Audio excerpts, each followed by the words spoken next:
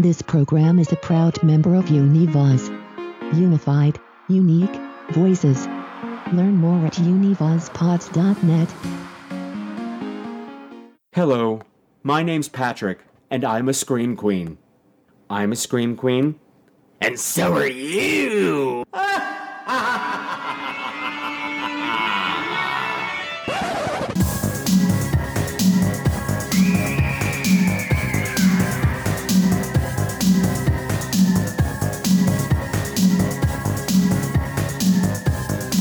Hello again, my beautiful screamers, and welcome. Did I say welcome? Well, you're welcome. Welcome to another episode of Scream Queens, the podcast where horror gets gay. Tonight, it's episode 295, and I bet you've already guessed, since I went on with the part of the Scream Queens a really long time, that my special guests are Kristen Petty and Dan Cohen from Killing Your Darlings, and they're here to talk about the 2006 delightful zombie comedy, Fido. Wait, but who are you? You're talking about your guests? Who are you? Who's this crazy going person? Well, let me, shush. Please allow me to introduce myself.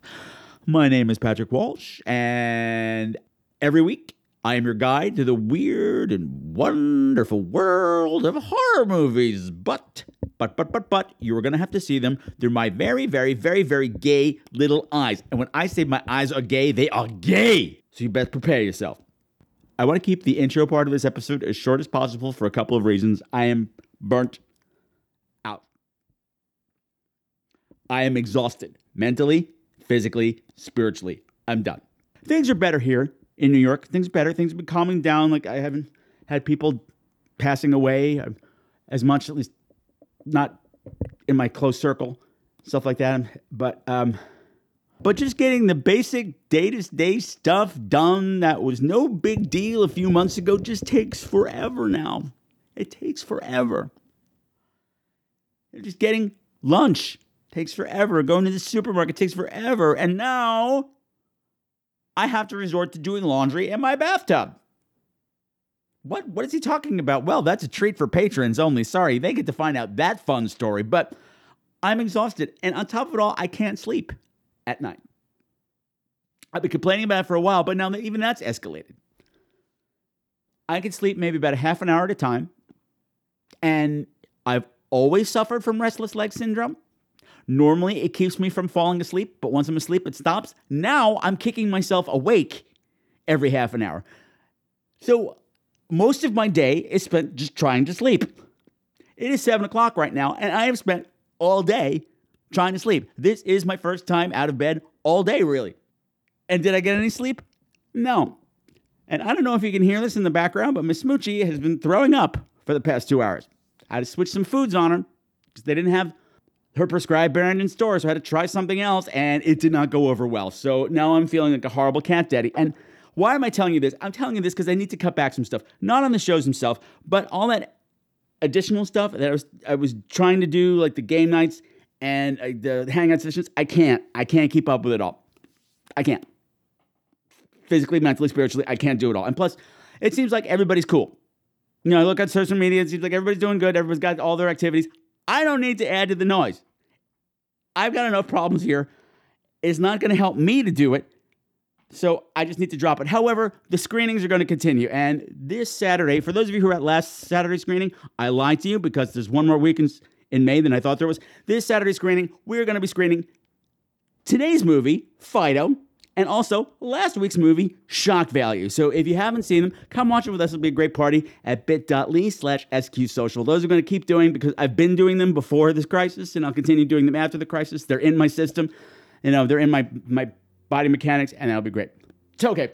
Patrick, I thought you said you were going to keep this short. I am. That's all I got to say. So, without any further ado, I'm going to bring on Ms. Kristen Petty and Mr. Dan Cohen, and we are going to talk about Fido. Except he's not a dog. He's a zombie. Let's listen to the trailer.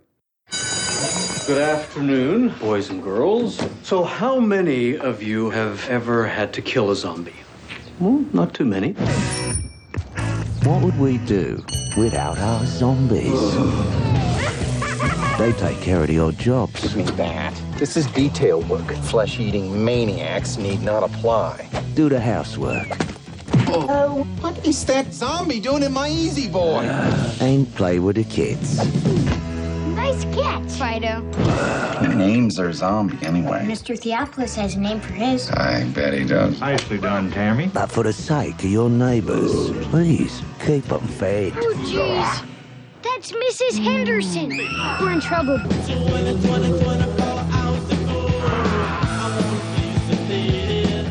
Is that blood on your zombie? It was a nosebleed. You stupid zombie. Help! Is Timmy in trouble? Families having to kill their own. I'd take Dee Dee's head off in a second if I had to. He always says that.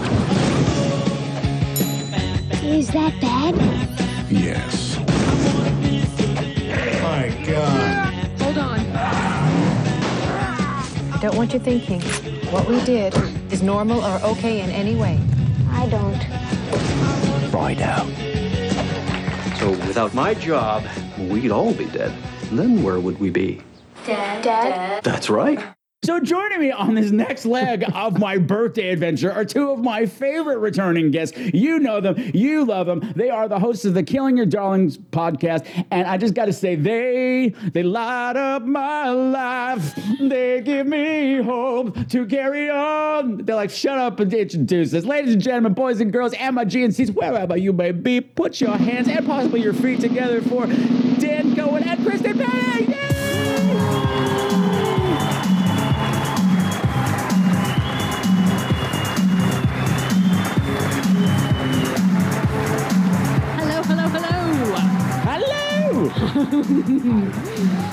We're so excited to be here.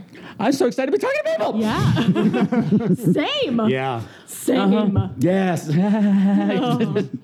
Tell me something good. I mean, doing all of the stuff that people have been doing, baking, cooking. We have a lot of bird content. A lot of bird content. Yeah. Ventured out to a hardware store, got some bird seed, and I've just been putting bird seed on my windowsill so that, like, you know, pretending like I'm Rapunzel and they're just going to come to my little windowsill. And peck your ass out.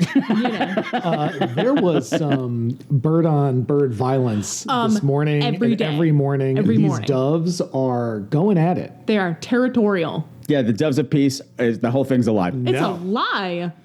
We just hear like random wings like slapping like against the window and against each other. That's what it sounds like when doves fight. But Hey. Yeah, I'm well aware of that because Smoochie has her bird feeder at that one of her, but it's there for her because it keeps her entertained. And for years, she's had this love affair with Big Fat Pigeon. It is the biggest, fattest pigeon that I've ever seen in my life. The hugest, and they will stare at each other for hours through the window. He doesn't show up, she mopes. Aww. Other pigeons come, other pigeons go. She's not interested. As soon as she shows up, it's like, hello. Ours is a forbidden love. Is it me you're looking for? Exactly. One time, my listeners are like, they're not this story again. No, I gotta tell you, it was great. She's watching him at the window. He's looking at her. Right. Yep. She's looking at him. He all of a sudden flies off, and for a second, in my mind, she forgot she wasn't a bird, and she just flew 10 feet in the air, 35 pounds, went flying up in the air, ripped down the whole window treatment, and then she walked away like, what? Fixed it. You're welcome. You're welcome. Cats just walk around with a "you're welcome" on their faces all the time. Yeah, you don't. Okay, listen. I was worshipped as a god in Egypt, bitch. You know nothing. Nothing. Yeah. Yeah. Give me some more fancy feast. Neither fancy nor feast. Discuss. Cat talk. Push chat. Let's forget I ever said that.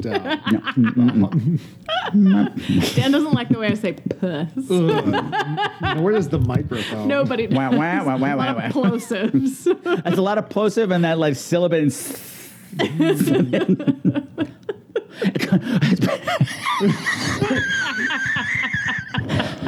Because it's got the explosion of the puh and then that like sizzle and it's all bad. It's not pleasant. Like oil hitting a hot skillet. Yes. when you do. Okay, steamed listeners, meat on don't the show. fry things in your pussy. Don't fry things in your pussy. I'm not the Just president of the United States. Now is Don't not do the that. time. If you get something stuck in there, you cannot go to the hospital to get it removed.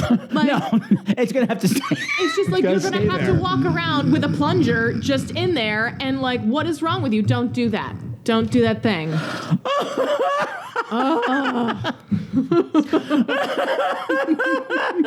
Like, wow, she's got a yardstick in there to enforce social distancing. That's pretty amazing. Yep.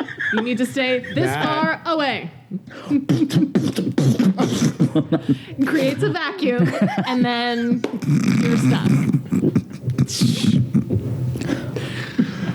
I have to believe everything you say as not owning that particular item. I have to believe that you, since you have owned one and read the manual and are very familiar with it, that you know exactly. And that, I'm afraid I what to can't do. comment at this time. So No, that's fine. But I'm just saying, you read the manual. You read the troubleshooting. there's like a weird little cartoon of it, just like with the circle. just like the little drawing of a woman with a skirt on, like in distress, like her little arms in the air, like.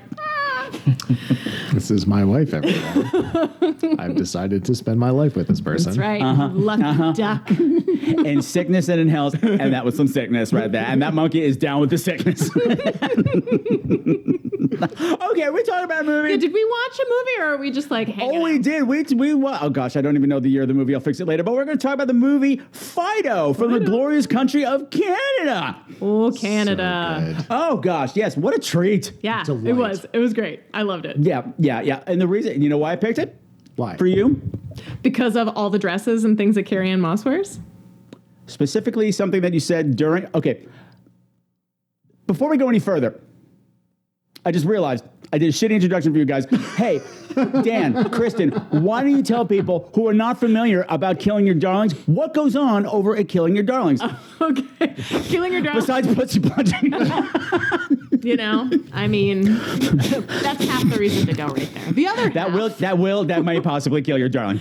the other half is that Toxic shock syndrome is a real thing. Please continue. Whoops.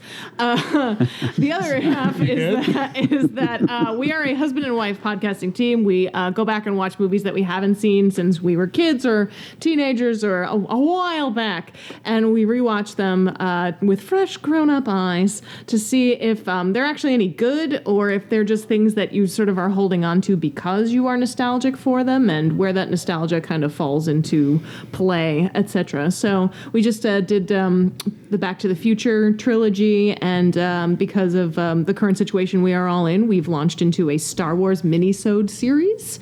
So we've been watching lots. Yeah. Oh, big time. I know that. I heard that's a respectful nerd for you. Yeah. So we're doing each and every one. Every Star Wars. Every single Star property. Wars property. And we just finished what?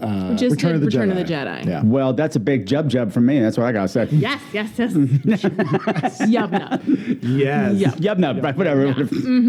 Which they removed from this version, and I'm really mad about it. So. No, fuck that. No, you own it. You did it. You own it. Thank you. No, don't be playing that game. You know, I've enjoyed a lot of your recent episodes. I particularly, I didn't mention this the last time you guys were on, but these two, I was so proud of them. They covered Scream. Yes. And nailed it. You nailed it. Like you got all like the subtext and like you figured out like how it fits in a societal manner. I was like, yes. Those are my bitches. Yes. Yay! Yes. Oh, I'm so glad you approve. Whenever we do something that's horror based, I'm like, I hope Patrick approves of this one. I hope he likes it. Oh, you would have gotten notes from your fairy podfather. No, I wrote Kristen. I said, I'm gushing with pride. I could not have been more proud. Your little ones have all grown up. Well, thank you for visiting me in the old folks' home. But the reason I picked this movie, it was something that you said, Kristen, during the Back to the Future first movie. You just were commenting on the outfits and the color scheme. Yeah. And I said, this movie is all about the outfits and the color scheme. Yeah. Everything fucking pops. Yeah, it's true. This movie is gorgeous. This universe that they've created, it's like this world of impossibly blue skies, impossibly big moons, and everybody pops. Like every outfit, and it matches, like is coordinated with the walls and the buildings. It's amazing. It's amazing to look at. Yeah. But what's it about? Dan, Excuse me. I have a new version of the game. Oh. And since you threw Dan under the bus, we'll go with Dan. Well, I always do it, so I figure. You don't always do it. You don't always do it, because I do remember having to muzzle Dan once. Yes. Or twice. And then he left the room and cried. Did you hate it? Mm-hmm. You're into You it. didn't hate it. No, I didn't hate it. No. But just no. It was like no. Because like you guys always wind up fighting during the 30-second introduction. So I'm just like, you're gonna let her do it. Just muzzle Dan and just see if we can get through this with just one of you. So 30 okay. seconds. No, yeah. Let me explain to the listeners who haven't been here before. Okay, so Dan Cohen, Dan Cohen. I need you to give me a nice, tight 30-second back of the DVD cover plot summary / elevator speech pitch for the movie Fido from the Glorious Country of Canada. The clock starts now. In a world where where space dust or something, space radiation has caused zombies to exist in... Stop. Yeah. Kristen, go. Okay. We are a post-World War zombie. Zombies have now been domesticated by the corporate machine, and in this world... there is a family with a young boy who has a zombie, and the zombie... Kristen! The zombie is domesticated like a home pet and also does chores around the house. Good enough. Yay! Oh my God, that's so much worse. Dude. That's so stressful. 10 years, I gotta get my kicks above the waistline somehow, sunshine. Can you tell that Dan and I have never done improv? Can you tell? Is it obvious that we just don't know how to be like zip zap zop? So Zip zap. Patigliano, baby, Patigliano. Oh no, you guys did great. No, it was great. No, I mean we worked well. It was terrible, but it was great. But no, it is a relatively simple story on the surface. Yeah. What I realized the first time I watched it halfway through, I'm like, this is Lassie it totally is. Yeah. with a zombie. Yeah. And it's done deliberately. Yeah. Yes. They even reference it. Yes. Yep. Yes. Total Lassie. What is it, boy? What is it? Yeah. Okay, but yeah, so this is this alternate 1950 style universe where the zombie wars have happened and have been won. Mm-hmm. Yeah. And most of the zombies have been banished into this, what do they call it, the wild zone? Mm-hmm. Yeah. I think I had a birthday party there when I was a kid, and it was like, The wild zone. Everything was banned. air hockey. Laser tag. Good up. A bunch of like foam blocks everywhere. Plus all the pizza, pasta, and soda that you can consume. What? Oh my God. Baseball heroes. Air horn. Pew, pew, pew, pew, pew, pew, pew, pew. Yes, all the zombies are banished to the wild zone, except for those that have been domesticated. Some scientists came up with a collar that will keep your zombie in control, and people are keeping them as servants. Yeah. And it's this picture-perfect world where nothing ever goes wrong. It's Leave It to Beaver with zombies. Mm-hmm. And oh, what fun it is! And I just love it's great enough on the surface, but when you start digging, I'm like, this is a real deep commentary on so many things. But we'll get into that. Let's talk about this fucking cast. Yeah. Is this cast incredible or what? It's so great. It's so great. Carrie Ann Moss. Dan has a crush on her that's left over from The Matrix. So she looks beautiful in this, by the way. And she's pregnant, but she looks amazing. She looks amazing, and I've never seen her this character. Yeah. Like normally she's tough. Yeah. And this character's tough, but in a different sort of way. I've never seen her this soft-spoken, and that's not even the right word. Yeah. I mean, you're talking about the layers of commentary. Vulnerable, like this vulnerable. And normally she's like a chick of steel in a movie, and this character is not, and I love that. Yeah, she's great in this. I'm hit and miss with her, but she's gorgeous. So I'm with you, Dan, on that. And she's radiant in this. Yeah, the layers of commentary that you're talking about, I think, are especially prevalent in her character because they're sort of making a comment about how these like 1950s wives, while seemingly on the outside, they're all just like they look like a walking cupcake, but they're all actually extremely strong and have to be, propping up a family and potentially someone who's come back from a war with PTSD, which they do address in this movie as well. That's a good point. So like they make a good point of making the mother very strong in this. So I liked that a lot. Why'd you have to bring up cupcakes? Now I want a cupcake. I know, right? You're going to have to make them yourself, and it's I have some ranch dressing left over from my free lunch from the city. Just pop that baby open and... It came with my peanut butter and jelly sandwich. I don't really understand what they do over there, but you know what? I'm grateful for the service. Ranch dressing on everything. Yeah, okay, so Carrie Ann Moss is in this. And my old neighbor, oh gosh, I just blanked out his name. The dad. Oh. Dylan Baker. Who's Your in neighbor? everything. Who's in everything. He was your neighbor? Yeah, well, not really, but he lived across the street. He lives in the, I shouldn't say. Okay. When I lived in Hell's Kitchen, he lived in that building, you know, where a lot of our kind live. You know what I'm talking about? Yep. Yeah. Huh. Homosexual towers. He's not gay. But he's not gay. He just lived there? Okay. Yeah, exactly. He's the custodian or something. I really don't know. But yeah, he's in this. He's great. He's great in this. I love it. He plays the father, and just so many layers to this character as well. Yeah. He's solid in everything. We saw him in Medea over at BAM. He can do nothing wrong. Yeah, he's great. He can do nothing wrong. I mean, he does Broadway. He is in everything. Yeah, he's one of those actors that you're just like... Listeners, if you don't know who I'm talking about, he was the dad in the movie Trick or Treat. Poisoning the kid, the dad that was poisoning the Halloween candy. Here's a deep cut. You know which one I know? You know what movie I know him from? Delirious with John Candy. With John Candy, yes. Yeah. That's one of his first movies. Yeah. Yeah, like he was like the brother. It was like. You don't know this movie at all, Dan. Not at all. It's like John Candy's like a soap opera writer, and he gets a bump on that, like gets knocked in the head, and so he winds up living in his soap opera world that he's written, and so he winds up writing like a storyline for himself. But Dylan Baker plays like the brother in this central family in the soap opera, and I just remember him being like, "Don't bring that. That's a Tang Dynasty." What about like a vase or something like that? That's the line that I remember him saying. That's what's stuck in here. It's a dark world inside my brain, and weird things are stuck there. Cool story, Kristen. Anyways, my personal favorite character in this is Mr. Theopolis. Yeah. Tim Blake Nelson, who is in everything. Again, in Watchmen. everything, He's in Watchmen right now, and he was in Kimmy Schmidt and also Oh Brother, Where Art Thou? Yeah. Yeah. Great character actor. And Mr. Bottoms. We're back to Bottoms again. Yeah, the guy who's the head of Zomcom. We just saw him in Ready or Not, in The Exorcism of Emily Rose, Mission Impossible. So this cast is phenomenal. Yeah. And the kid is great, too. The kid is fantastic. Kid's really good. Kid is great, too. Yeah. And, of course, we're leaving out the big one. Oh, well, yeah. Saving the Mr. Billy Connolly. Yeah, I love Billy Connolly. Amazing. What a treat. Yeah. Doesn't say a word. Nope. Barely moves his face. An incredible performance. It's so good. As Fido the zombie. Yes. Yeah. It's so good. Yeah. It's so wild seeing him with no beard.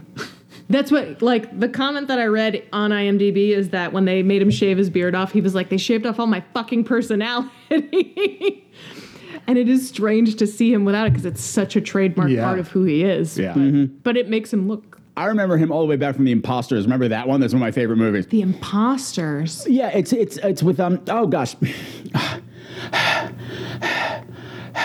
He's marrying Smoochie. Stanley Tucci. Oh!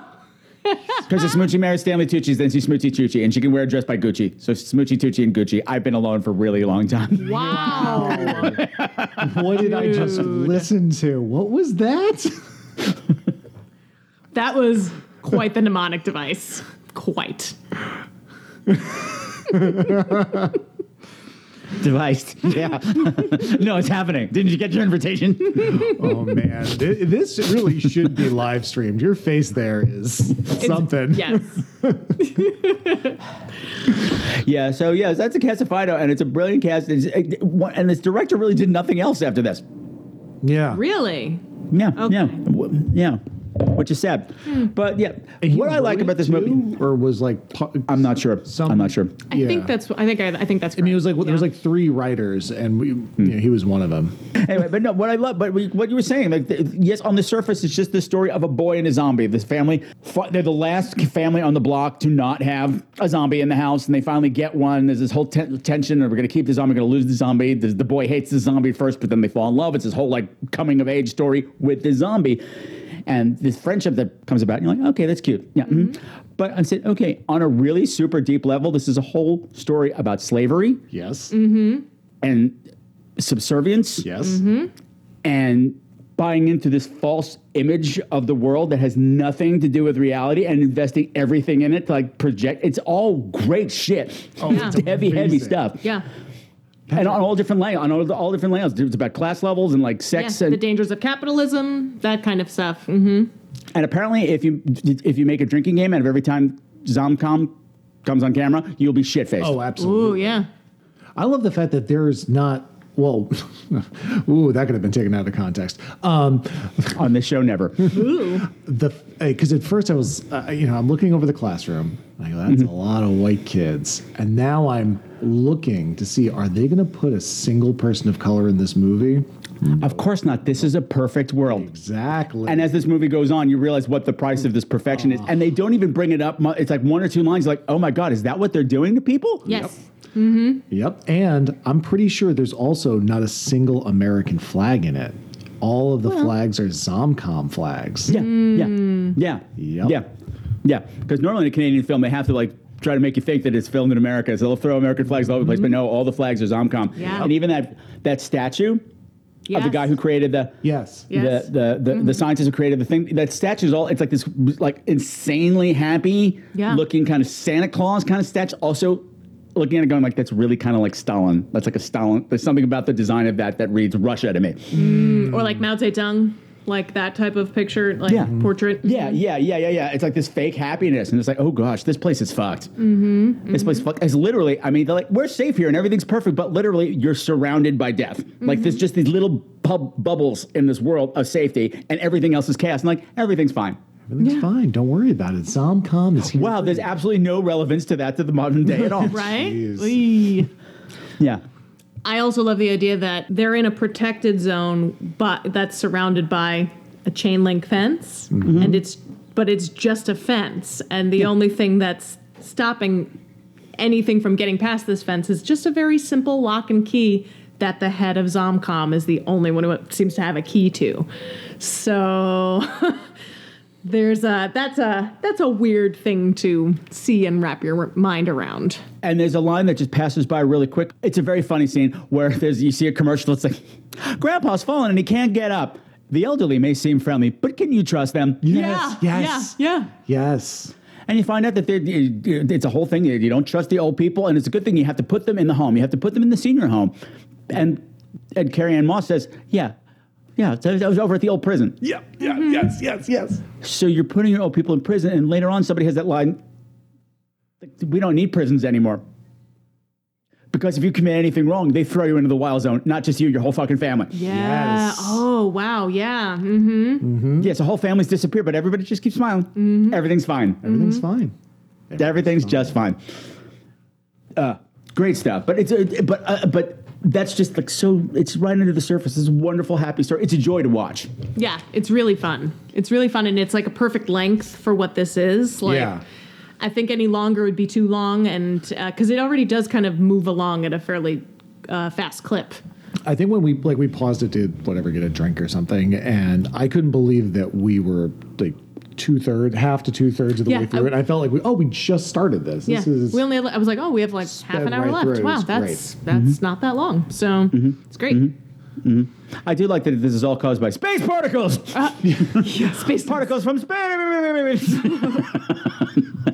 What I liked was that the war that they're talking about is this zombie war. So you get the feeling that World War I or II never happened.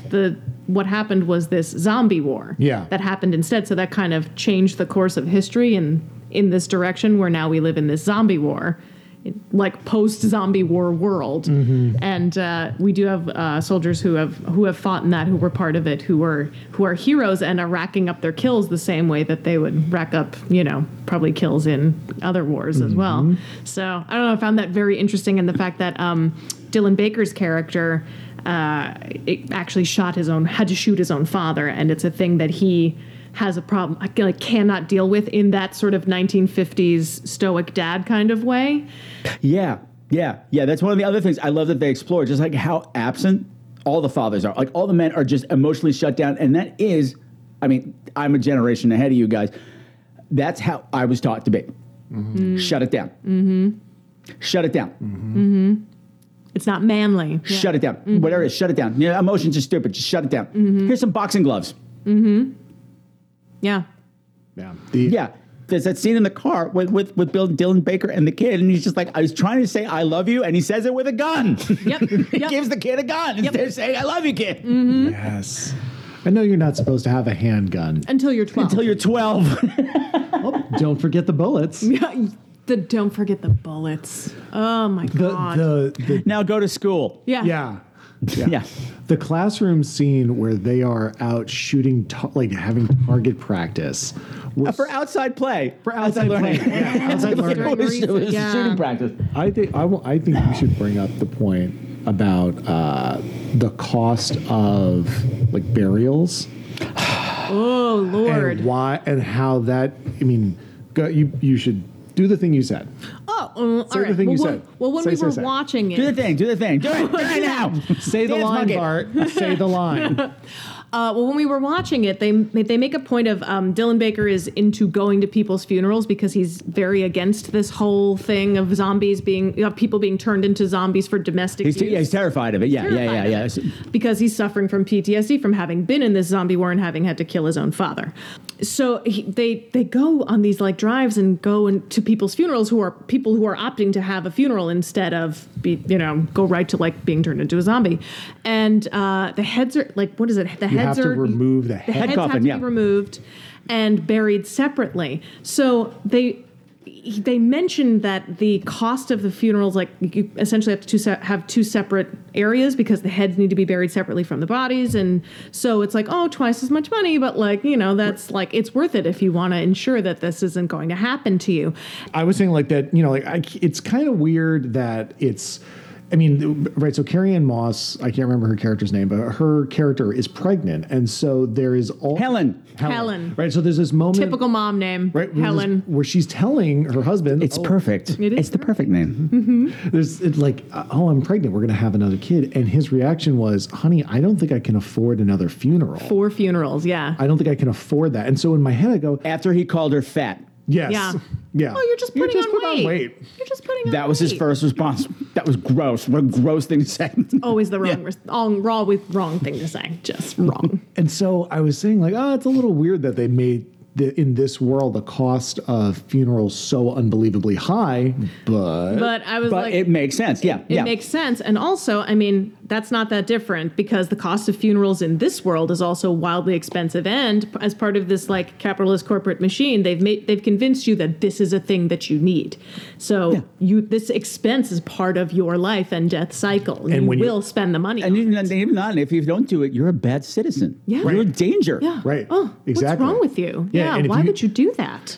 Why do you hate Willard? Mm-hmm. Yeah. I love that the town's name is Willard, by the way. Right, because I saw this too. It's the name of the town in Night of the Living Dead, right? Is it Night of the Living Dead? I don't know about that, but I just thought I associated it with the movie Willard.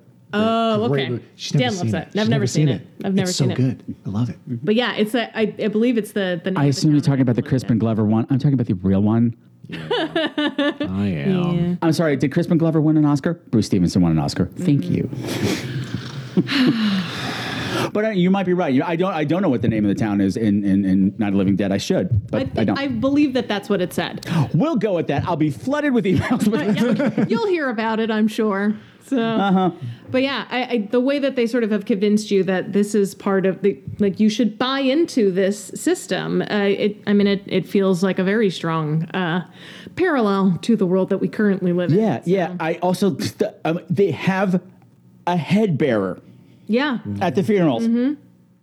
And that's the coveted thing. Everyone, I get to carry the head. Yeah. Mm-hmm. What an honor for you to carry your dad's head. Right. And throw it in the ground, and everybody applauds. Yeah. At a funeral. There was applause at a funeral. I also feel like in the 50s, right, there was a lot of stuff that went on that was incredibly gruesome when you think about it, but everything was done with a big smile on your face. Like the fact that children hid under desks, when you think about that, isn't that insane?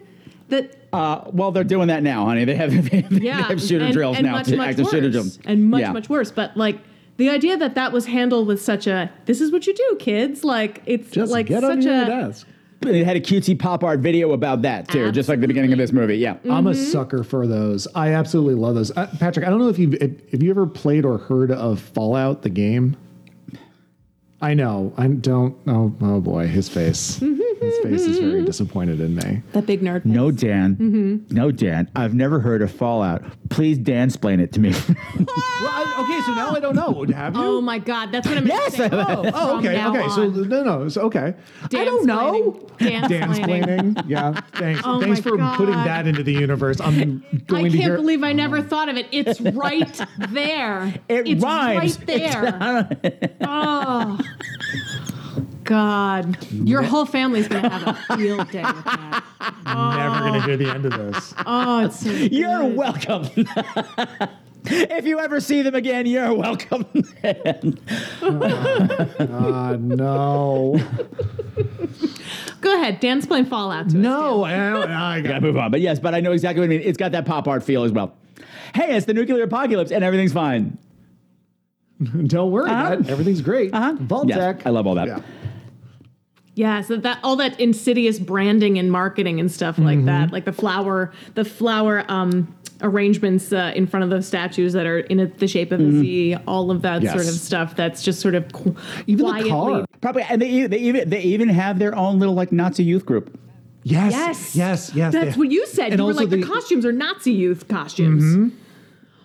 Well, and the and all of the people that work for Zombie, or I guess the like security staff, like that is very like Nazi looking. Yeah, not great. Also, I mean, the way great, but, that they spin every story to be like, this isn't Zomcon's fault. This is just a temporary glitch in the system, and it's already been fixed. Like, this was perpetrated by these two youths who are like, oh, they're outside the system. They didn't do right. Like, they blame it on like two kids who were just killed by one of their zombies, and it's a whole weird world of spin, and you get to see all that spin, and it makes me feel so gross when I think about it. But it's all very entertaining, which is a weird package to put in. It's a great. That's why I love this movie. I love scraping movies like this, finding out what's hiding underneath. Patrick, you were saying how like keep it all tamped down. I wrote down a specific line that the father says. I think it was when he was giving over the gun. Like never get too close. Never get too close. It's too. No, it was it's the other guy. It's the other dad. It's the one that has like 500 kills. The head of security. Never get too close. It's hard to kill him. Yes, yeah. Johnny Bottom. Johnny Bottom. The war hero was named Johnny Bottoms. That made me very happy. Johnny Bottoms. So good. Did you write it down? What did you? Never get too close. It makes it harder to pull the trigger. Yeah. Yeah. Because you do sort of see these little glimpses of their humanity that's still underneath it, and the kid does bring up like, are they alive or are they dead? You know. Shh. Go watch TV. No, don't worry about it. There's something wonderful on TV. There's something wonderful on TV. I was like, what a great line. Have some more chlorophyll toothpaste with lead in it. Yeah. Oh. There is dissension as soon as Carrie Ann Moss decides to get a zombie for the house. Shit goes on. Like, she is dressed to the nines. She has cooked a fabulous dinner. She's got the kid dressed up in his best suit, waiting for dad to get home, waiting with the proverbial pipe and slippers, and to show him this present of a zombie, and it don't go well. And a 3 martini. 3 olive martini, yeah.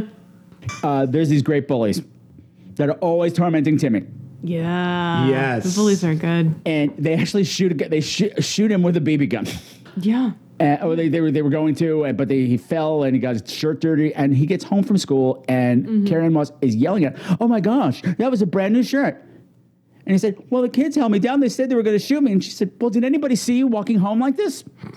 That's my mom. That's my mom. Why are you playing baseball by yourself? What if the neighbors saw you? Yes. That's not a happy thing to do. You look weird. You have to have lots of friends because we're perfect. That's my mom. Yeah. Wow. Yeah, it was a really scary thing to see in a movie, and she did all that well, and just like, oh gosh. The scene where she is dressed in that red dress. Which one? There were 2 that were really good.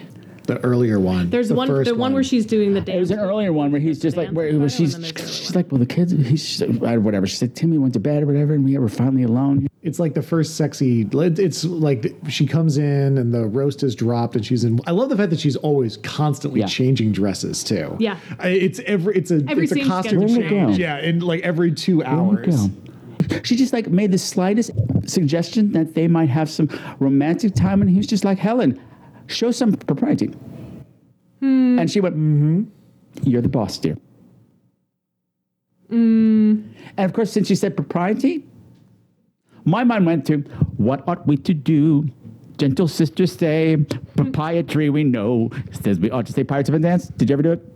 No, I never did. Cut it, never mind. Because that was a great story. There was a girl who's, when I did it, the line is propriety. Now I never know what the word is anymore because she used to say proprietary. Proprietary we know. Says we ought to say. I'm like, I don't think that's the lyrics. But great, I have to cut this out now. Anyway, great story. Now I'm thinking like papaya. That's what she said. That's exactly. I'm like, we're on a beach. They're on the beach. You know, climbing over a Rocky Mountain. There might be a papaya tree on the Rocky Mountain. I don't know. But yeah. But all that stuff with the mom was just always just like very concerned about what the neighbors think. I'm like, that's my mom. But I just love her journey. Like she starts serving up defiance with a smile. Like she starts to find her feet and find out who she is. And it's always with this subservient smile. That's not subservient anymore. It looks like it is though. Yeah. It's like in My Big Fat Greek Wedding, they talk about, you know, the man may be the head, but the woman is the neck, and she can turn the head any way that she wants. The eyes are the nipple of the face. But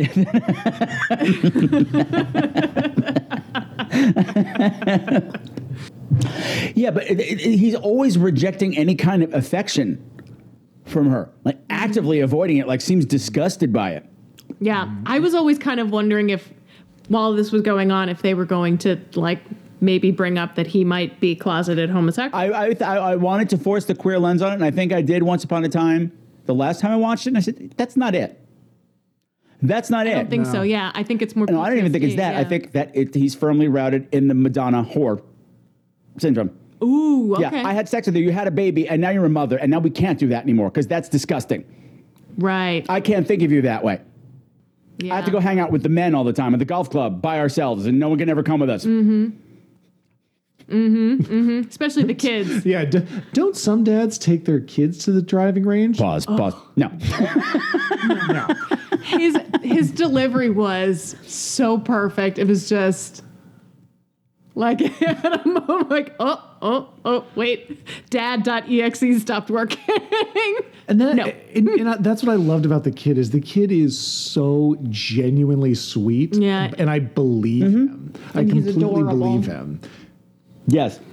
He's like, oh, Dad, you said you were going to play ball with me. Too bad you had to eat Mrs. Henderson vitamin. Oh, that was Mrs. Henderson. Yeah. He's nailing that 50s thing without making it a caricature. Yeah. Yes. It feels very real on him. It's adorable. Yeah, the kid's fantastic. All the kids in this are fantastic. I love Cindy. Cindy? Yeah, Cindy, the girl that could shoot. Yeah, the one is like, I hate ballet. It was her first day of ballet. She says, Dad, I don't want to be late to the first day of ballet class. And me, I hate ballet. She hasn't even been yet. I laughed at that particularly hard because that's what I've been doing in the house like almost every day. It's like online ballet class. All right. So, good for you. Good for you. Yeah, I've been trying to do yoga, but every time I do, all of a sudden now Smoochie wants to be my friend. She's like on my face, like, why are you down here? We need to have a conversation. I've got another turd stuck to my butt. Could you please do something about it? Pick it out. I enjoy the sort of Kathleen. You stay right here, Missy Microphone. No, you don't need to be afraid of Dan and Kristen. They're nice people. Don't run. It would have been really good if that was Smoochie knocking over your microphone. Oh, it wasn't. Fuck your microphone. Does she perk up when you talk about her? Does she hear her name and go, yes? No. She has her own vibe. You know what? If I touch any bag that sounds like the treat bag, then she's like, hey. Oh, hello, friend. Hey. Hello, brother. You would look really sexy today. Yes. Anyway, we're off topic. My favorite random thing, I also love the guy who runs John Bottoms is great. What a great role. I mean, a bastard without playing a bastard. One of my favorites is like there's a zombie outbreak because, as we mentioned earlier, Fido bites Mrs. Henderson. Yes. His collar gets turned off because she's being an asshole. And she's an asshole. You know why? Because she's old and old people can't be trusted. Okay. See, this is what happens. It all happened because of her, right? So, But he gets his collar back on and everything's fine. But Timmy tries to help out and like buries the body, and all of a sudden there's a zombie outbreak in town, and it's being controlled. Like nobody knows about it except ZomCon. And one point he's talking to somebody about like this happened, and like, the fucking school teacher and blah blah blah. And there's somebody digging. What do they call it? When the lake. Oh, Dredging? Somebody's dredging the lake, and he's holding up what he picked. He goes, "Throw it back. It's a boot." Oh, right. Right. Because it's Canada. It's just a boot. It's a Canadian movie, and they said a boot. Oh, did they put it in there on purpose? I don't care. I don't care. That'd be very cute if they did. I don't care. It's like, yeah, we know. We say it funny. Here we go. Little things like that made me happy. But just talking about like the early scenes, you're just seeing how they're treating Fido even before he has a name, like garbage. Like that's a person, and you're not even treating it like a dog. Right. And the poor thing's chained up in the backyard during that rainstorm, like a crazy electrical storm. Like the poor thing's scared. Yeah, I also thought about the scene where it's also early with the milkman who's looking at a porno in the milk truck, while the zombie milkman is the one who's actually delivering stuff. Yeah, they're slaves. It's like you can call them servants, but they are slaves. This is just like, everybody's smiling and happy and thinks everything looks great, but you're all a bunch of fucking slave owners. Yeah, and you don't think a thing about it. Nope. Because they're not people. No. They're not really people. Well, not anymore. Not anymore. Yeah. Yeah. But there's a scene where Mr. Theopolis is fixing his car, and he said, this is exactly what I'm talking about, because the wall in the back was primary yellow. The trim on his robe was primary red. Tammy's outfit was blue, and the whole scene goes pop. Yeah. And I just noticed every scene, like even like the what do you call them, like knickknacks, bang, bang, bang. Everything is designed to go pop. Yeah. Which how do you feel about the Tammy relationship? Because I'm like a little conflicted, right? Because if we're talking about the zombies as slaves, like then she's kind of you know. And initially, but I think there's a journey that most of the characters go on. Like by the end, it's a different relationship. Right. Mr. Theopolis is notorious in town because he's got his zombie servant, Tammy. Scantily clad, blonde Tammy. And he's dressed like Hugh Hefner the whole time with the cigarette in the holder. Loved him. She's like this real pig. And everyone knows what's going on over there, but of course nobody talks about what's going on over there. You shut that down, cut that conversation down. But I think by the end he realizes, I actually love Tammy. And she loves him back. He hurts her feelings at one point in the car. Yeah. And he's like, oh. I'll just get a new model if anything happens to her. Yeah. He's like... He felt bad, and then after what happens in the last scene, he's that's my Tammy. He's serving her at the end, like in the last scene, like he's serving her drinks, and you just see other people like playing chess with their zombies, treating them like people, and like as opposed to the beginning in that video where you see the parents like getting served like tropical drinks in their lawn chairs while they have a zombie nanny taking care of their kid, and just like. Yeah, totally different relationship with zombies from the beginning of the movie at the end, and I love it. Also, the fact that like going back to the whole slaves thing, and the fact that there's literally no people of color, no actors of color in this whole thing. Gray is a color. Model green is a color. Well, there we go. That's what I was going to say. Exactly. So all with the exception of Tammy, because she was fresh. He got her. She was really fresh. But put a collar before she hit the ground. Which is also scary because that means you've got like ZomCon people just roaming around waiting for people to drop. Yeah. Mm-hmm.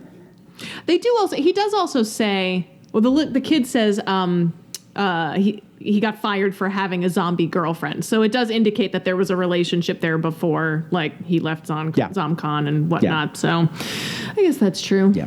I think it's still a little awkward. It's a little awkward, but you know what? Why judge them? Okay, if she loves him and he loves her, why judge them? She does love him because we learn. Fido loves that family. He had that collar off, and he didn't eat them.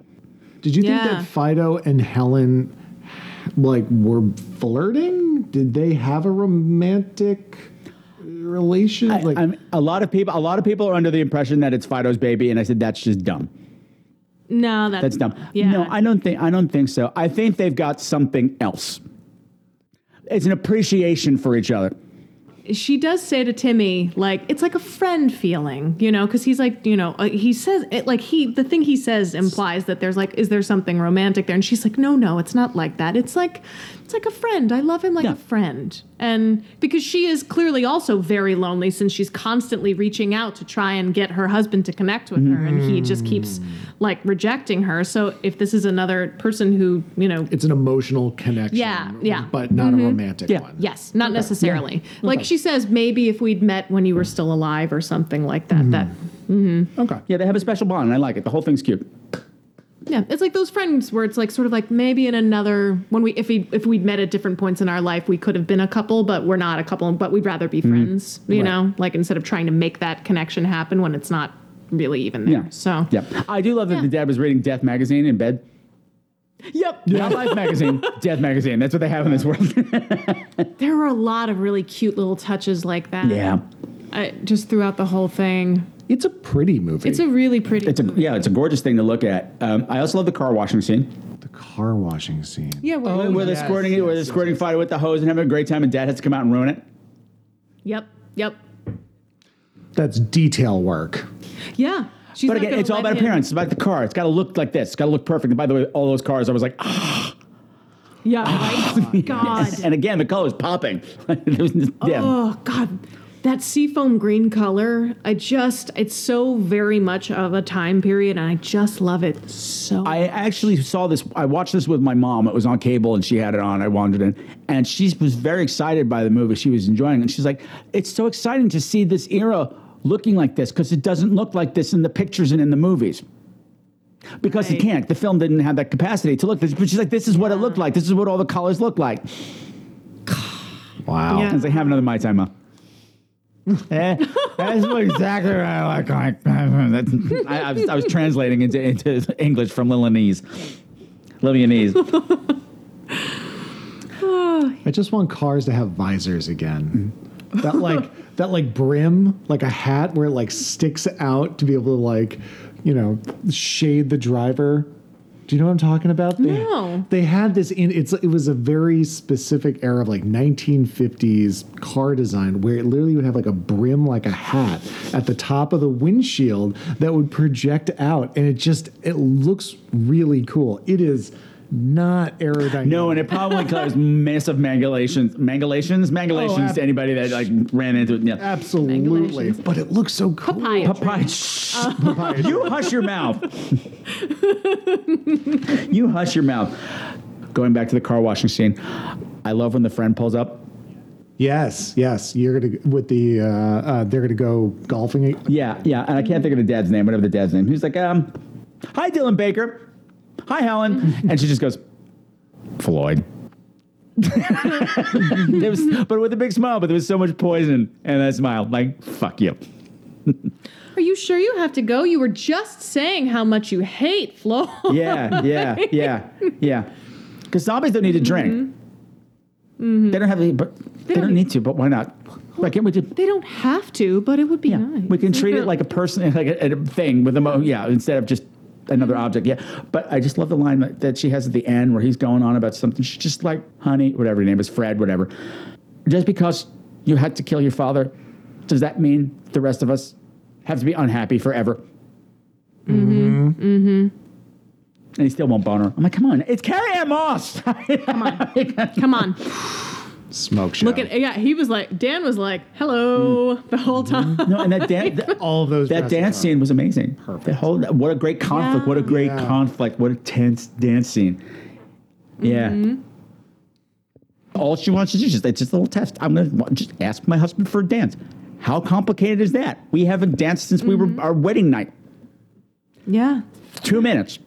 Just something. Give me something. I'm like working really hard. Just give me And Fido's there. Just like, all right, if you want, I got somebody who will. I'm going to have this fantastic dance scene that's so tense. And again, he can't even confront his own anger about this. He has to go and get a weapon.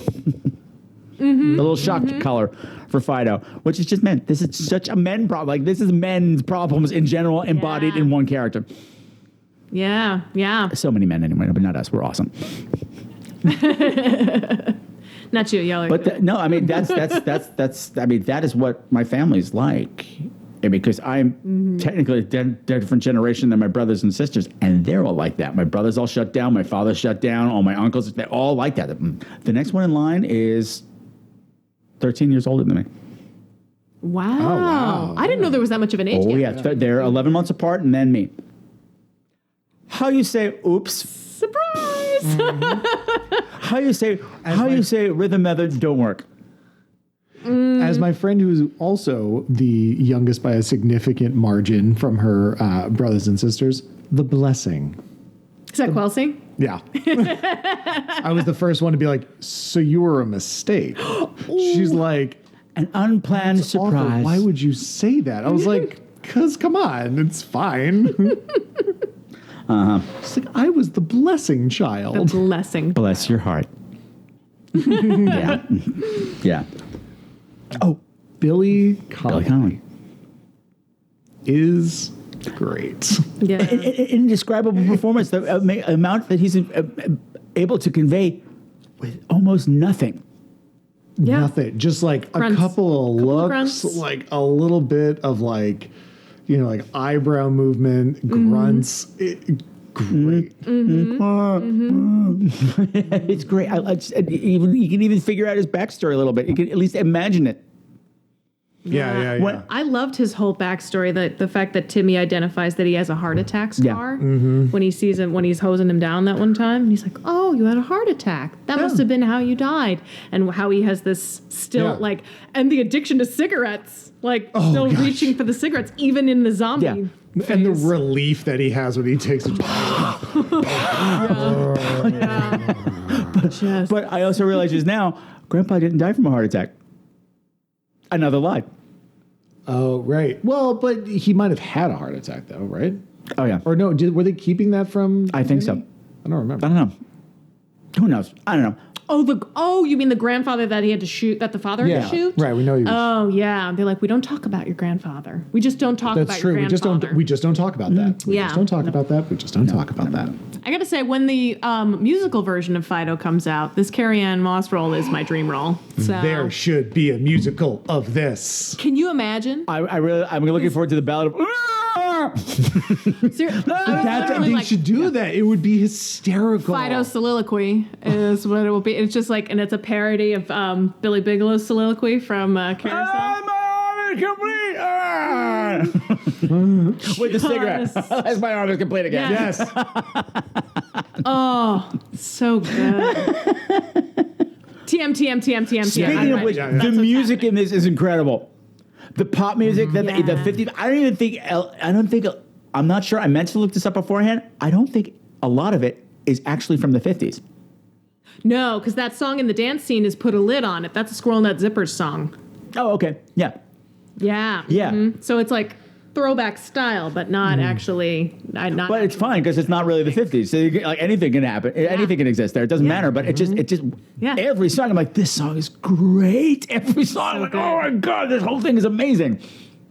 Everything about the whole picture just breathed more life into it and fleshed it out and made it like this like the world building, Dan. Yeah. I'm sure that you would appreciate it.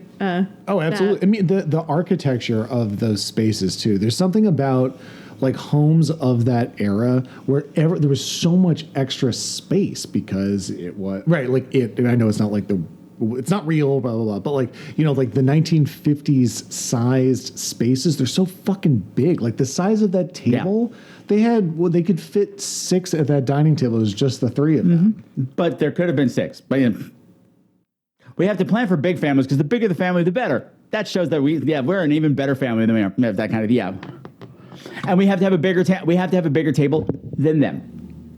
Right. And we have to we have to have a bigger house than them. We have to have a bigger car than them. We have to have a nicer lawn than them. What I liked about this world is that it feels a little like Tim Burton's idea of what suburbia is without the darkness underneath it. Like the darkness isn't subsumed. Right, nor is it heightened. And like the 50s, the style of it isn't heightened. It's just nailing it. Yeah. Mm-hmm. Yeah, which puts more of the focus on the subtext of slavery, capitalism, corporatism, a post-war America, and the familial relationships with your parents, and like you said, it's not explicit. It's just enough under the surface that it doesn't feel like it's hammering you like in the head, Right. and that's what made it enjoyable for me. Yeah, I feel like that the thing that separates it from like a Tim Burton style idea of Suburbia is that the negative aspects of it are focused on the corporation and the system, as opposed to the Tim Burton world where it's all of the people are apples with worms inside them. There's that part of it. Yeah. You know what I mean? Yeah. None of these people are actually really that bad per se. Well, but the thing that's what's bad about them is what's being enforced upon them. Yes. Yes. This is what they're taught. This is what they're told. Right, this is how right. this is how we're controlling you. If you don't fit and if you don't follow what we do, we're going to make you disappear. Right, you're literally throw you going to outside die. this wall. Yeah. Right. Outside this fence. That's where you go. Conform or be expelled. Yeah. But in a nice sugary package. We don't say that out loud. No, we don't say that. No. Yeah. Great stuff. Fun movie. Yeah. Fun movie. Yeah. I love This it. was, I mean, like, this was, we were talking about, we looked up, like, how much money this made and how much it cost, and it seemed like it was kind of a flop. Is that true? I don't think it had a theatrical release here. Oh, was it only released in Canada? Is that... I think so. Okay. I think so. I think it went straight to video here. It yeah, looked like I think most you're of the right. sales was DVD. And I was, because I remember seeing this poster, or maybe it was Posters, just yeah. a DVD something. But when you sent this, I was like, Fido, what? And then as soon 'Cause as that- I like saw the red That right, with image of his Billy face, I was like, Connolly. Yeah. oh, I've seen this, but I've never obviously seen the movie. But like that, the only thing that kind of, I don't know. I'm going to guess it was probably at places like maybe like the Angelica or like the Waverly Right. when it was still the Waverly. Yeah, something yeah, like and that. this was not going to be. This was never going to be a Is it blockbuster.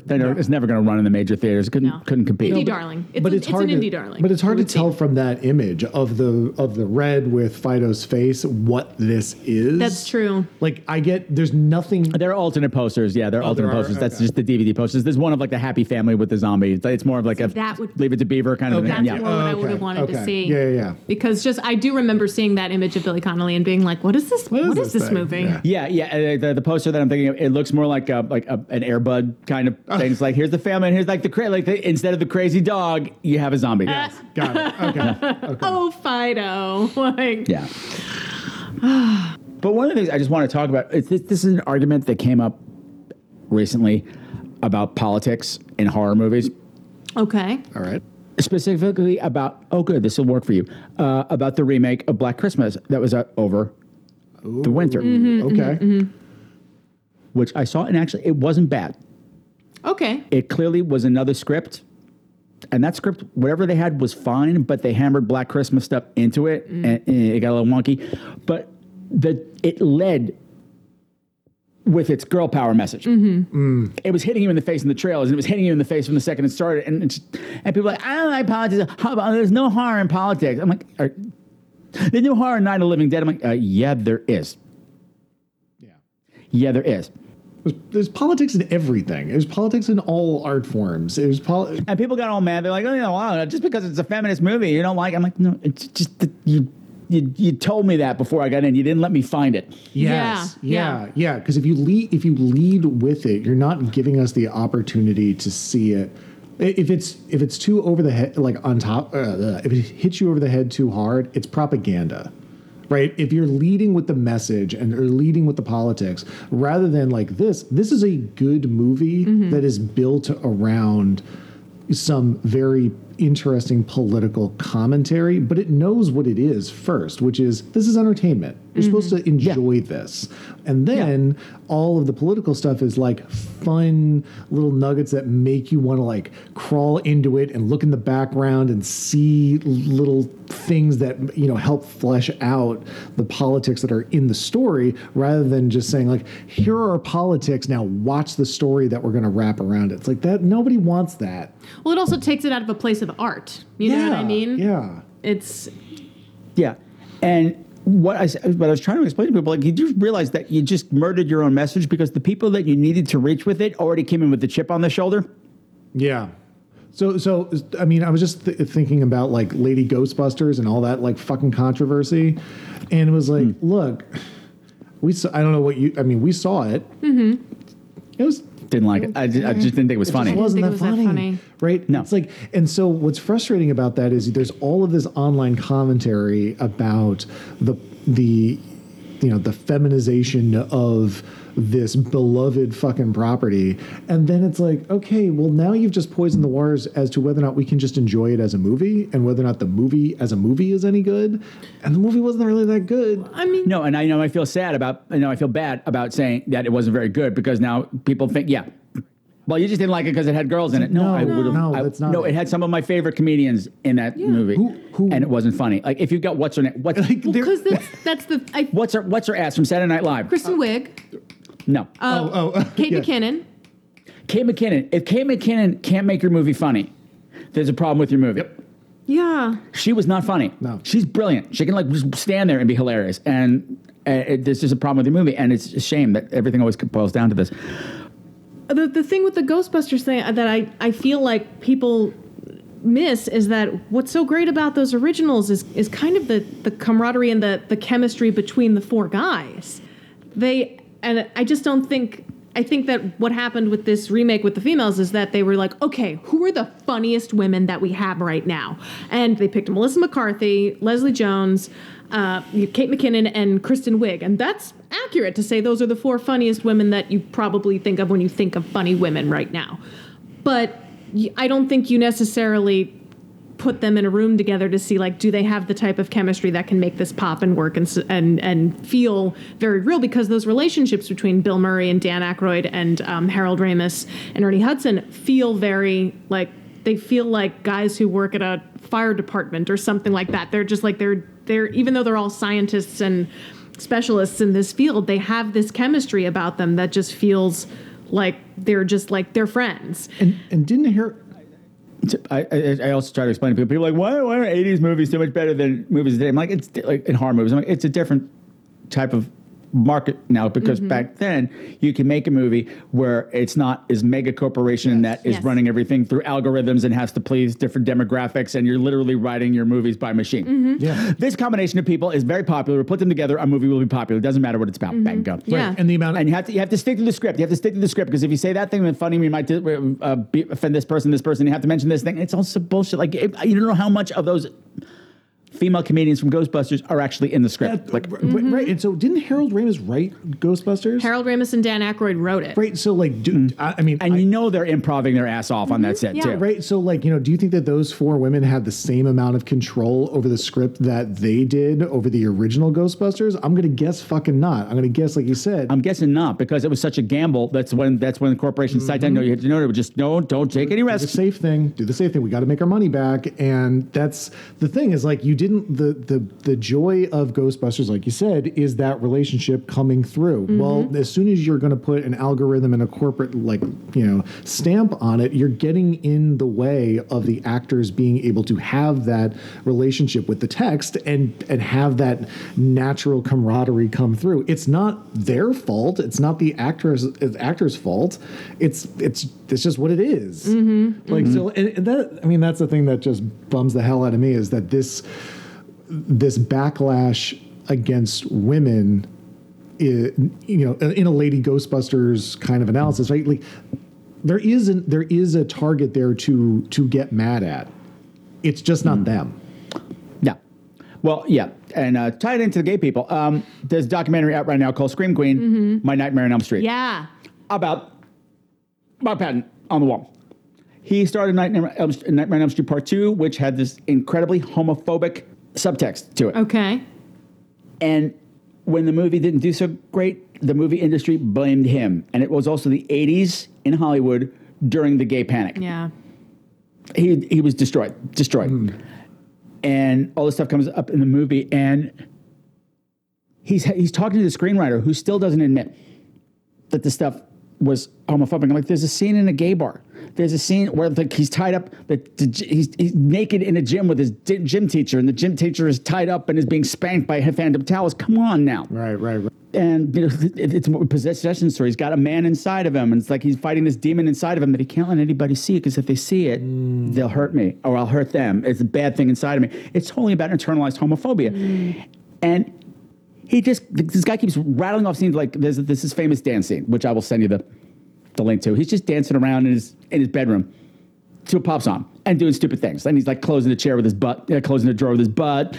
And like that's in the screamer is like, well, I didn't write it that you should play it that gay. And they're arguing about things like, the script says, closes drawer with butt. Does this, that, and the other thing. And Mark was just like, he was being attacked by some other person. He's just like, how many people did this movie go through before it got to the screen? If your big argument with me is that I scream like a girl in the movie, why didn't anybody dub it?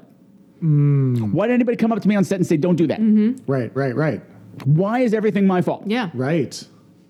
I don't know how we got here, but it's just saying. But it's just like the Ghostbusters. It's the women's fault. You're leaving them to hang It's the same thing. Like it went through a million people, went through millions of producers and people who went through every goddamn frame of that movie. All the sponsors who had their product placement, they all go through every goddamn frame. But it's the four women's fault. Right. Exactly. Because the actors literally have no control over everything. Usually, nothing. Right. I don't know where I am. Anyway, that's Fido. No, we can tie this back around.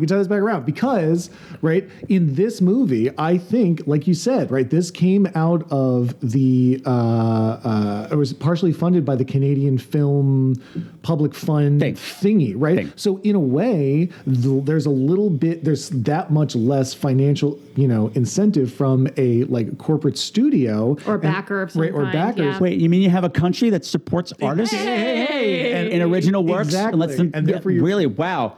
And then you can have something where you have a more gay. I mean, come on. I'm just saying. Yeah. Yeah. This was a delight. Yeah. It's a great little movie. It's a wonderful little movie. And what I was going to say before, and I was going to interrupt Dan, was that it really wasn't until I was watching it last night that I went, okay, what's lurking beneath the surface here? Because there's always something. And then I went, oh, gosh, there's tons under here. But you got to scratch a bit. You got to scratch that lottery ticket. Otherwise, it's just a lottery ticket. It's a great lottery ticket. It's a great look. It's a colorful thing. But underneath here. Yeah. There's prizes under there if you don't scratch it off. But anyway, that was the weirdest analogy. Scratchers. Scratchers. How much have you ever won anything off a scratcher? Yes. Maybe $2, $3, something like that one. $20. Yeah.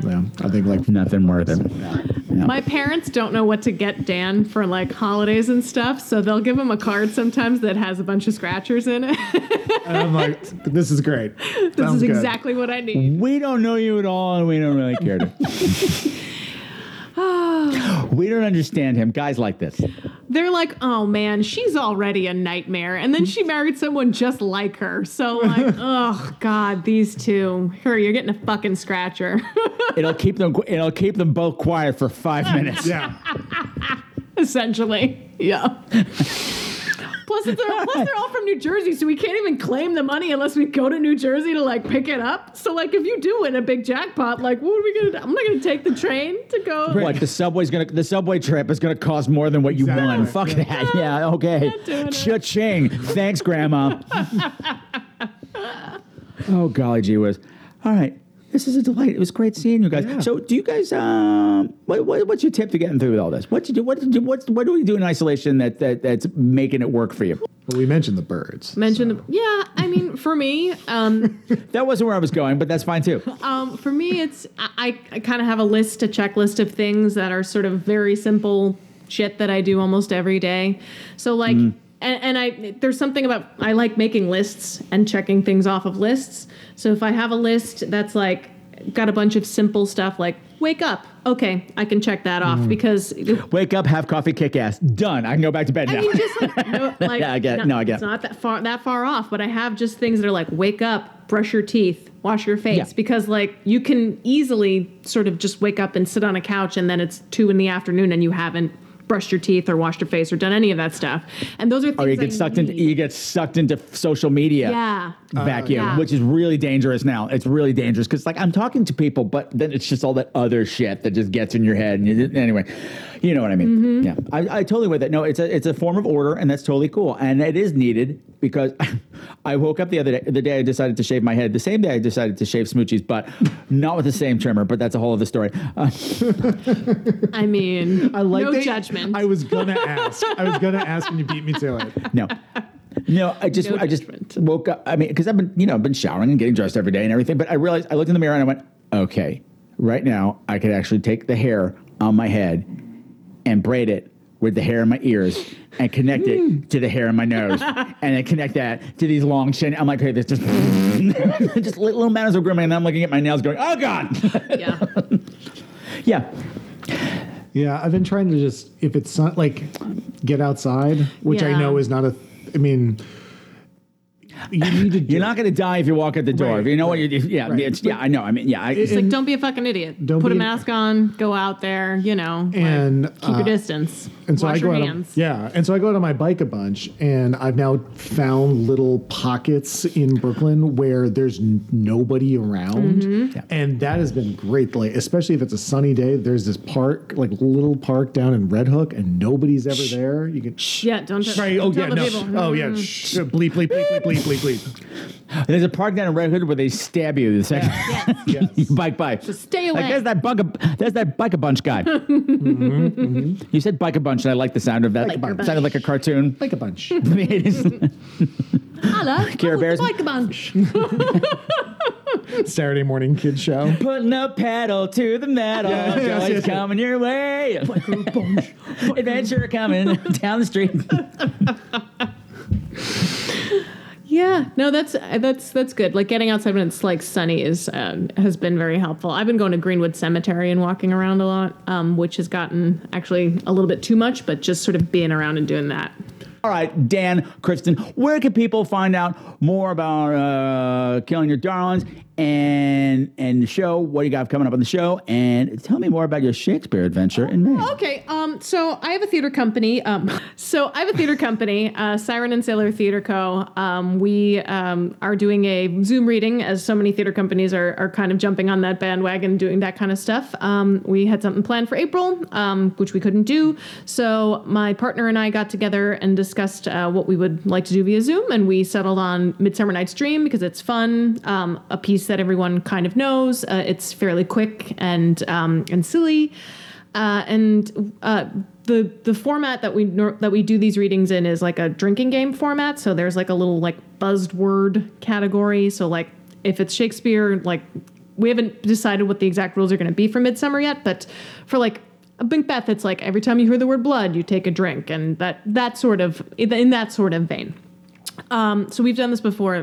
Vein. Hey, blood vein. Look at that. So we will be coming up with those rules, and we're trying to currently figure out how to adapt this to the Zoom platform, because when a word comes up, we'll ring a bell typically, and that's how people know. And so it's been kind of fun trying to figure that out. So that's going to be on May 22nd at 7 p.m. Eastern Standard Time. So I'm going to be playing Bottom, the character with the donkey head. But who are you playing in the show? Look, I can see into the living room right now. You have no idea the furniture I'm seeing. I'm like, there are contraptions I have never seen before, but please continue. See the harpoon in the background? Hello. So there she blows. She does. My wife. So that's on May 22nd, and you can find more information about that. We're on Instagram and Facebook. It's sirenandsailortheaterco.com, all written out. Theater is TheaTre. So that's there. Dan, you want to talk about KYD? So we also... Yeah, you know me. So Killing Your Darlings is, as we said, like a nostalgia movie podcast, and you can find us on iTunes, on Google Play. Anywhere you get your podcasts. And if you want to yell at us about our terrible ideas, it's on at KYDcast on Twitter, KYDcast on Instagram, or KYDcast@gmail.com if you need more words. There you go. So that's what we're doing. I need words. I need pictures. I need aromas. I don't know where that went. I got it. Daddy needs it. Oh, she's up. Hi, baby. Aww. Why are you talking to them? Every time I turn my back, you're there on the goddamn camera showing off, telling stories about me. All right. Thank you very much for joining me for the birthday show. Yay! Happy birthday. Thank you. To you. Happy birthday to you. Happy birthday, dear Patrick. Happy birthday to you. It's tomorrow. No. And we're out.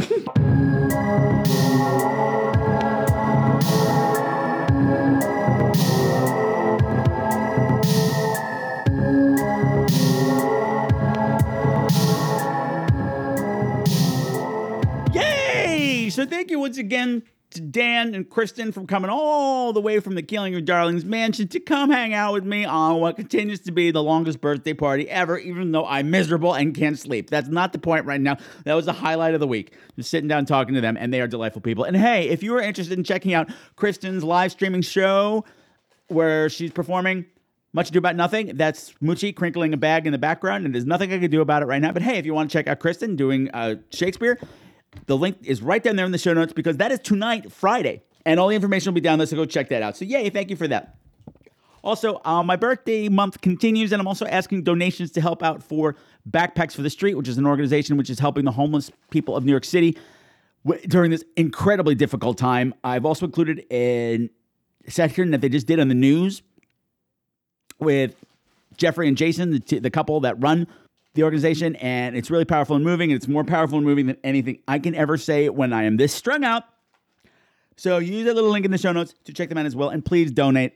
Please donate. Either use their website, www.backpacksforthestreets.org, or use my Facebook event, fundraiser page, which is bit.ly/SQBackpacks. This Saturday, of course, tomorrow, we are doing that screening I mentioned earlier at 3 p.m. Eastern Standard Time on the Cast app. We're going to be watching Fido, which you just heard about, and Shock Value, which you heard about last week. Both excellent movies. We have a great time. Please come play with us. There's always vintage trailers beforehand and short films and karaoke. It's a whole party. We have a great time. So come join us. And the link to do that is bit.ly/SQSocial, bit.ly/SQSocial, Saturday, whatever the hell the day is, 3 p.m. Eastern Standard Time. Be there because I want you there. I don't know what that was.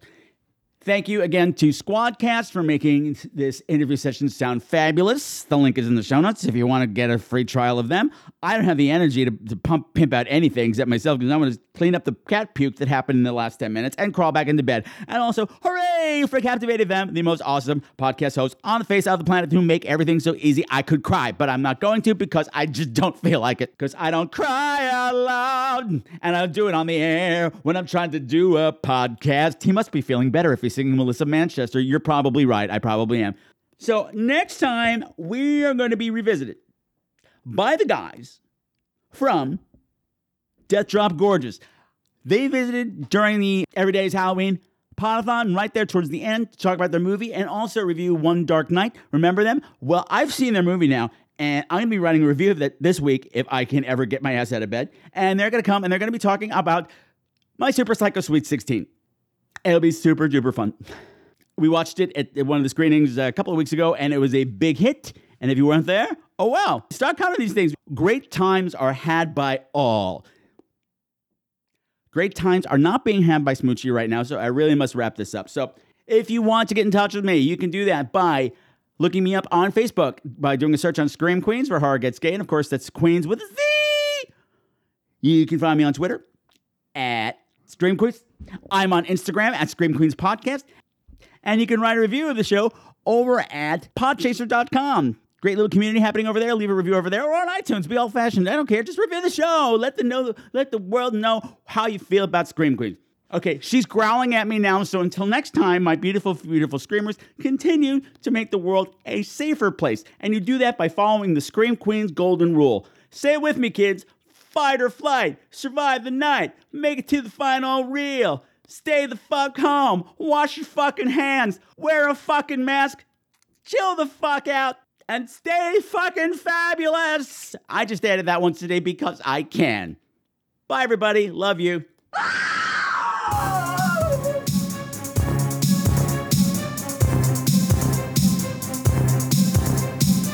All of the music for tonight's show, unless otherwise specified, has been written by Sam Haynes. You can find all of his music at www.bandcamp.com. Bitches!